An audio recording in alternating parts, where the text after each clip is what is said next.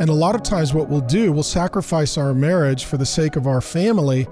And it's like we have a bad marriage, or maybe not the best marriage we could have, but we're doing it for the family. And the point is, can you really have a good family without a good marriage?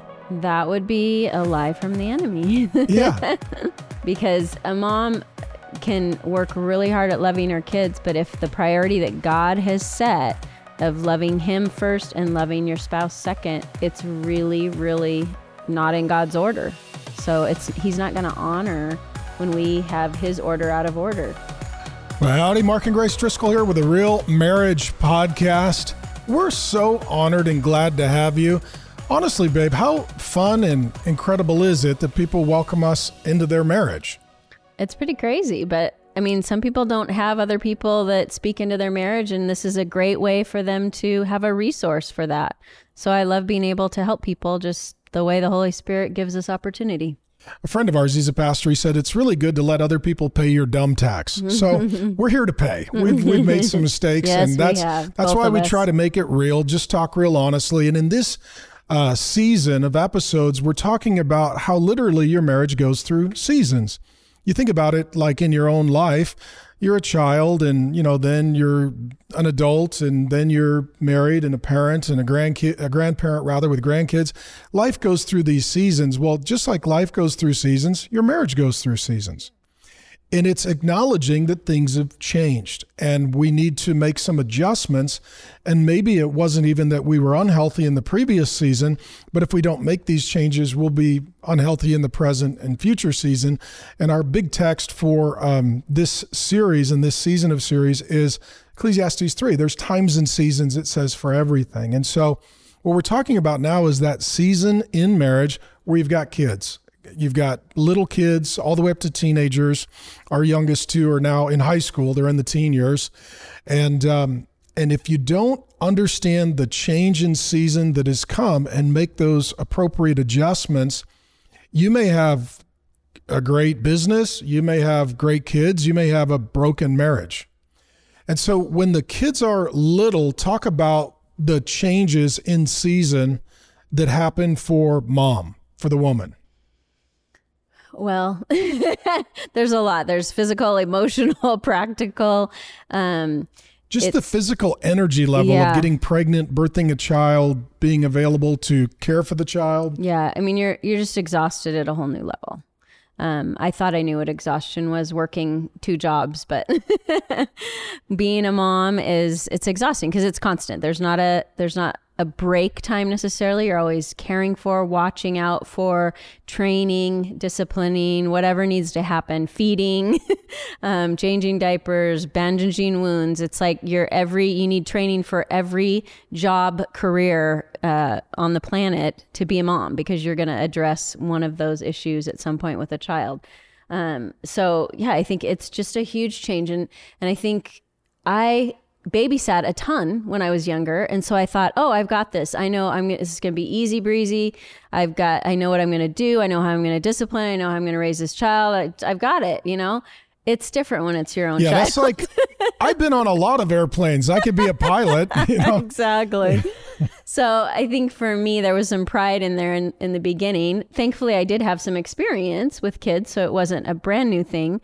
But when it's your own child, it just is different. And when you're exhausted, it's different. And so for me, the physical changes that happened were hard, and just giving myself space to both heal physically and then your hormones go crazy. So emotionally, it's a change.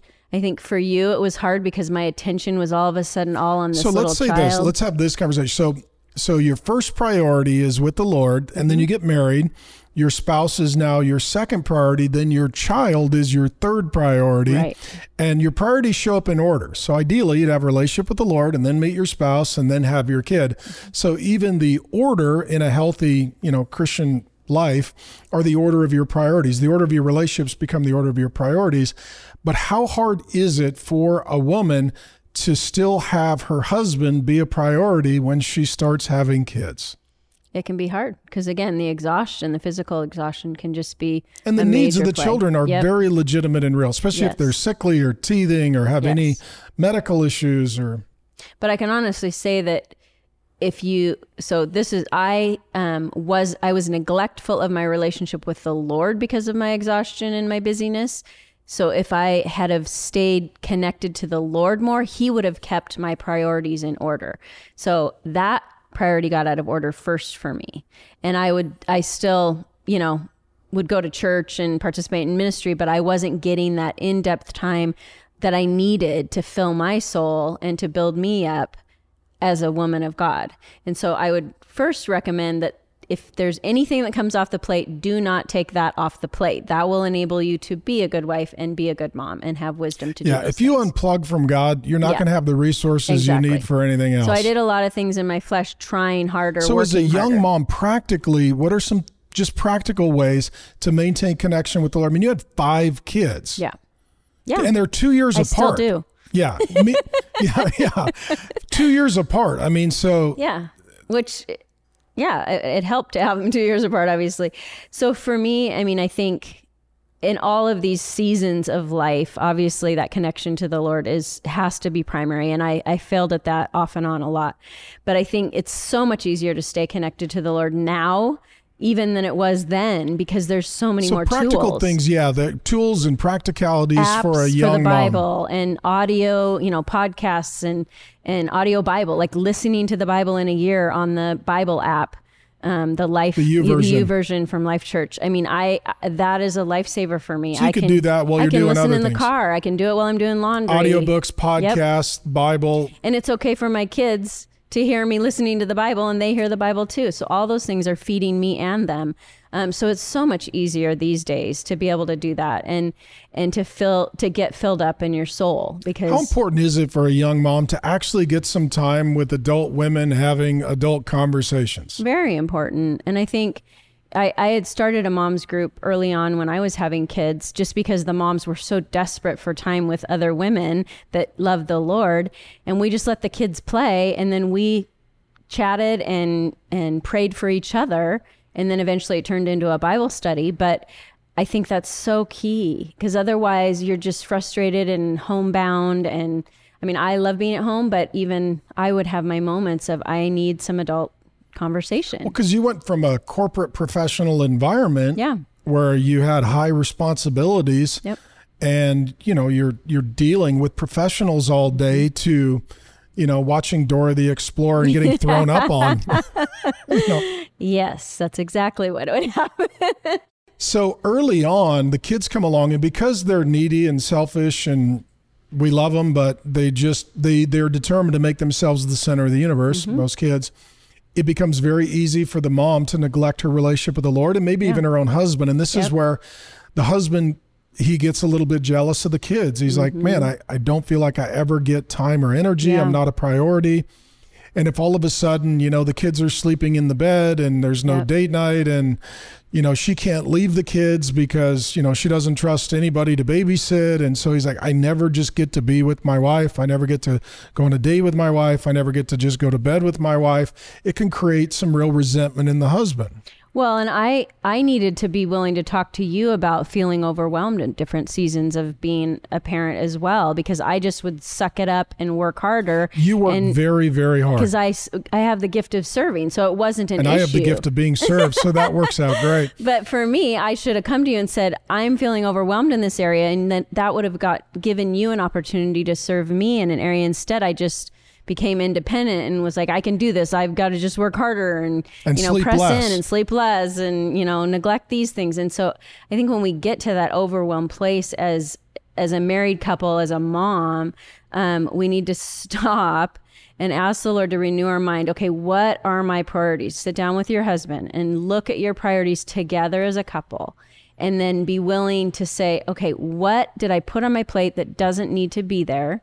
What do I need to put back on my plate that isn't there?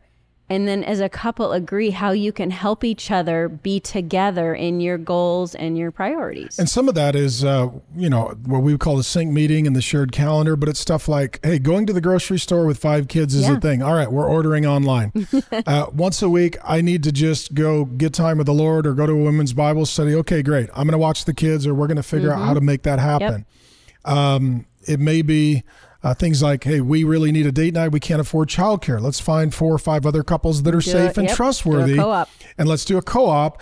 And one night a month, we'll watch everybody's kids. And then 3 nights a month, we'll get free childcare and date night. It's a great way. It may be, how do we tag in the in-laws if they're healthy and godly? We were super blessed in that your folks and mine were really, really, really good to the kids. And they were willing to invest a lot of time and energy in the children. It may be things like the dad saying, okay, how can I help around the house? What can I do practically to take some responsibilities off of you? It may be things like lowering certain expectations, like maybe the house won't look like a museum. Maybe every meal won't be ready to go on Instagram. It may be chicken nuggets and barbecue sauce. And that's what the kids always vote for anyways. And things too, like, do we just hire a housekeeper to come in at certain intervals to at least get everything caught up? So because kids are going to make messes, and the more boys you got, you're fighting gravity. For a young or married couple that has children, on the husband side, I think the wife can get very overly focused on the kids to the point where her relationship with the Lord and her husband suffer. The husband can get completely overly focused on work. For a couple of reasons. One, because he's just feeling the financial pressure. Oftentimes, when you don't have children, you don't feel the same level of pressure. And oftentimes, before you have children, you've got 2 incomes. And for a lot of Christian families, as we did, you go down to 1 income. And so now you're down to 1 income. So you've halved your income and you've increased your expenses. And usually the husband is, if he's responsible, he's really feeling that. In addition, he's usually trying to build his career. He's usually young when the kids are young, and he's new to his career. And so he's trying to build momentum to generate revenue to take care of the family. And that means to do so, once you're an owner of a company or in senior management, oftentimes your schedule is a bit more flexible. You take on more responsibility, but you have more flexibility. When you're early on, you're the first one to show up. You're the last one to leave. If anything falls apart, you've got to fix it. It means he's really putting in the hard work of earning trust and building his position at the company.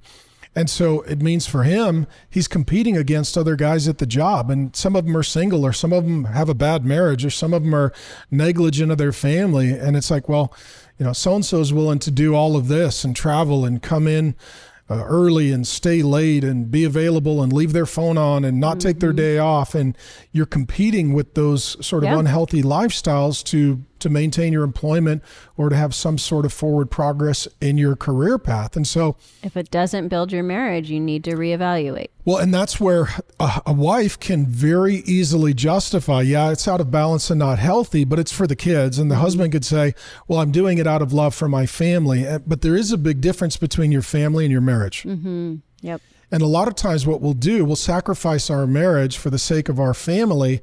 And it's like we have a bad marriage, or maybe not the best marriage we could have, but we're doing it for the family. And the point is, can you really have a good family without a good marriage? That would be a lie from the enemy. Yeah. Because a mom can work really hard at loving her kids, but if the priority that God has set of loving him first and loving your spouse second, it's really, really not in God's order. So he's not going to honor when we have his order out of order. He knows that order is what works because he created us. Well, and I think what happens then is I think that the wife gets jealous of work. Like he's gone all the time. He doesn't help. He's not available. When he is home, he's on his laptop, he's on his phone, or he says he needs a break or a day off. He has no idea what a full-time job looks like. He should be here with the kids. And or she thinks, he gets adult conversation. He gets to go out to lunch meetings or travel. Like he gets to do some stuff that's in the adult world. And then he can get jealous of the kids. Like they're taking all of the best time and energy, and my wife is not emotionally available to me. Yeah. And so for couples that are raising kids, how do they have these conversations? And I can speak to it from the man's perspective, but from the woman's perspective, what's a healthy way for the wife to broach the subject about how he could be more helpful to her so that they could build their marriage? I think starting out with how you want the marriage to be better from a positive outlook. So an invitation, not an accusation. So like, I'm really wanting to be closer to you. What can I do to serve you that would help that happen? Because I don't want us to grow apart. We're both really busy doing our responsibilities, but we need to make sure that our first priority is us. So how can I love you and serve you so that we can be connected and you can feel appreciated for all the hard work or whatever you appreciate about him, whatever you respect about him, bring that out first. Don't sit and complain. And we did not do this well. No, we didn't at all. The children were definitely your priority and work was definitely my priority. Yep. And I think we both felt lonely and hurt by that. Yep. And we had to make some course corrections, but the longer we waited, the more painful those corrections were. Because resentment built up, and I wasn't talking about it, but I was assuming that you were seeing how overwhelmed or what I needed. I'm just another clueless male. We can't assume that. Wives, we need to talk to our husbands. Well, and for me, I overextended myself at work, and as a result, I would come home just sort of depleted, exhausted, spent, and overwhelmed, and didn't have emotional margin to really connect with you and or to relieve some of the burden with the kids. And so I ask your forgiveness for that. That was my failure. That was my sin. And the good news is we've made a pivot, and we tend to talk about these things more quickly. And I would say when you're starting to feel it, before you talk about it, you got to talk to the Lord about it and say, okay, how do we have this? You got to pray for your own heart. Okay, I don't want to just chirp. You have to forgive before you approach it, because if you don't go in with a forgiving, gracious heart, you're literally going to have a critical spirit with the person. And if you go in just saying, I'm really frustrated and here's where you're failing, that is not going to end well. And own what you can own. And say, okay, so I really love you. I need you. I miss you. I want to be closer to you. I want to have the best possible marriage with you. Let me start by owning some things that I am doing that are not contributing to that I want to ask your forgiveness for, and I'm going to make some adjustments on. So maybe for the husband, it may be, I am going to take my day off. I am going to turn my phone off. When it is dinner time, I am going to be present with the family. I will tuck the kids in at night and give you a break. It's some very practical things. Absolutely. And then hopefully the wife responds and says, well, thank you. I love you and I miss you and I want to be closer to you. And here are some things that I could do. And you start by putting a lot of grace on it, because the truth is, you're both frustrated, but neither of you have been married or had kids before. You're learning as you go. That's right. Meaning you're going to make mistakes. Absolutely. And you may have had great success in a previous season where it's like, well, she takes care of the groceries and the bills and the house. Well, yeah. And then the kids showed up and that job really changed. And all of a sudden, what she was doing in those years before the children came, all of that shifted very suddenly and very significantly when the season shifted. And it shifts again, not just when you have kids, but when you have kids that go off to school, or when you have kids that are teenagers, or kids that get a driver's license. All of these seasons, it shifts your relationship with the kid, and that shifts your relationship with your spouse. Yep. And so if you're a couple that is raising kids, we would just encourage you, have this conversation with the Lord. Journal out, what would I want to say and how would I want to say it? And if it's angry or in the flesh or venting, you're not ready to have the conversation. That's right. But the best conversation is not where you're accusing someone of failing, but you're inviting someone to be closer. That's right. Because the goal in marriage is always that you both win. Yep. God's kindness leads to repentance. So be kind. And so, that would be our encouragement. And if you are a couple that has been raising children and you've not made this adjustment to where the marriage, well, first of all, the relationship with the Lord and the relationship with the spouse is the priority, then what is going to happen when your kids leave the nest and they launch as adults is an absolute catastrophic devastation. I want to get apocalyptic with the language regarding your marriage. Yes. And so oftentimes marriages that blow up when the kids are older, it's because some things were neglected for decades. Yeah. And we'll talk about how to prevent that and what that looks like in the next and final episode for the Empty Nesters.